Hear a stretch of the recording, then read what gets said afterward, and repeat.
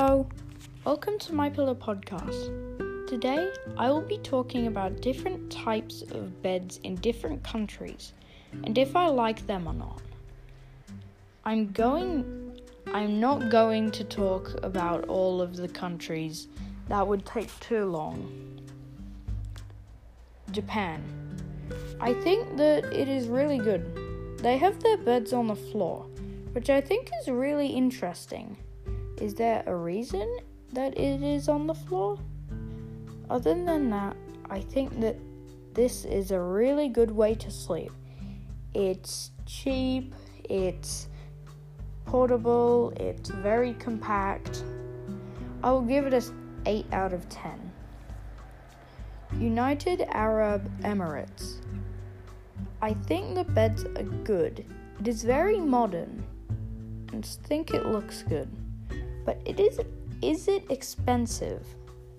You can answer my question at erniespodcast@gmail.com.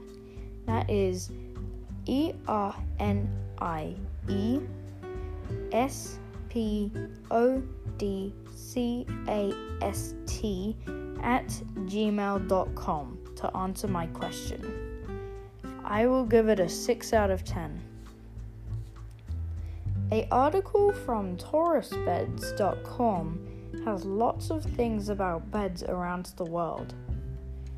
Northern Europe, ice beds.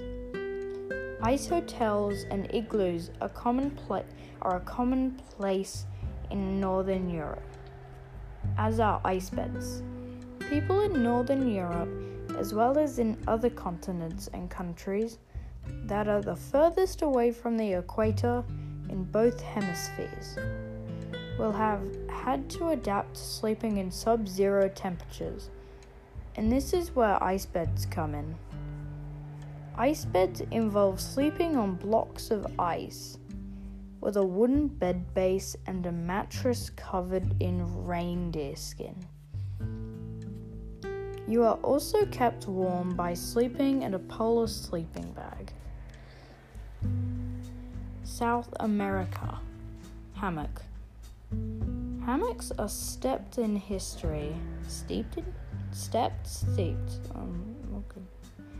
Going back to colonial times where they were used in Native Americans and then brought back to Europe by Christopher Columbus. The ultimate space-saving beds. They offered protection from insects, stings, and animal bites in Central and South America, and were used as beds on Royal Navy ships, going as far back as 1597.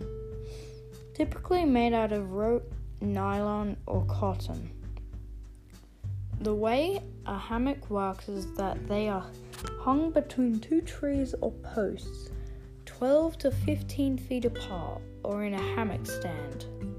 Air also flows through the hammock, making it perfect for the warmer climates. That is the end of this week's episode. Thank you for listening, I guess. Goodbye.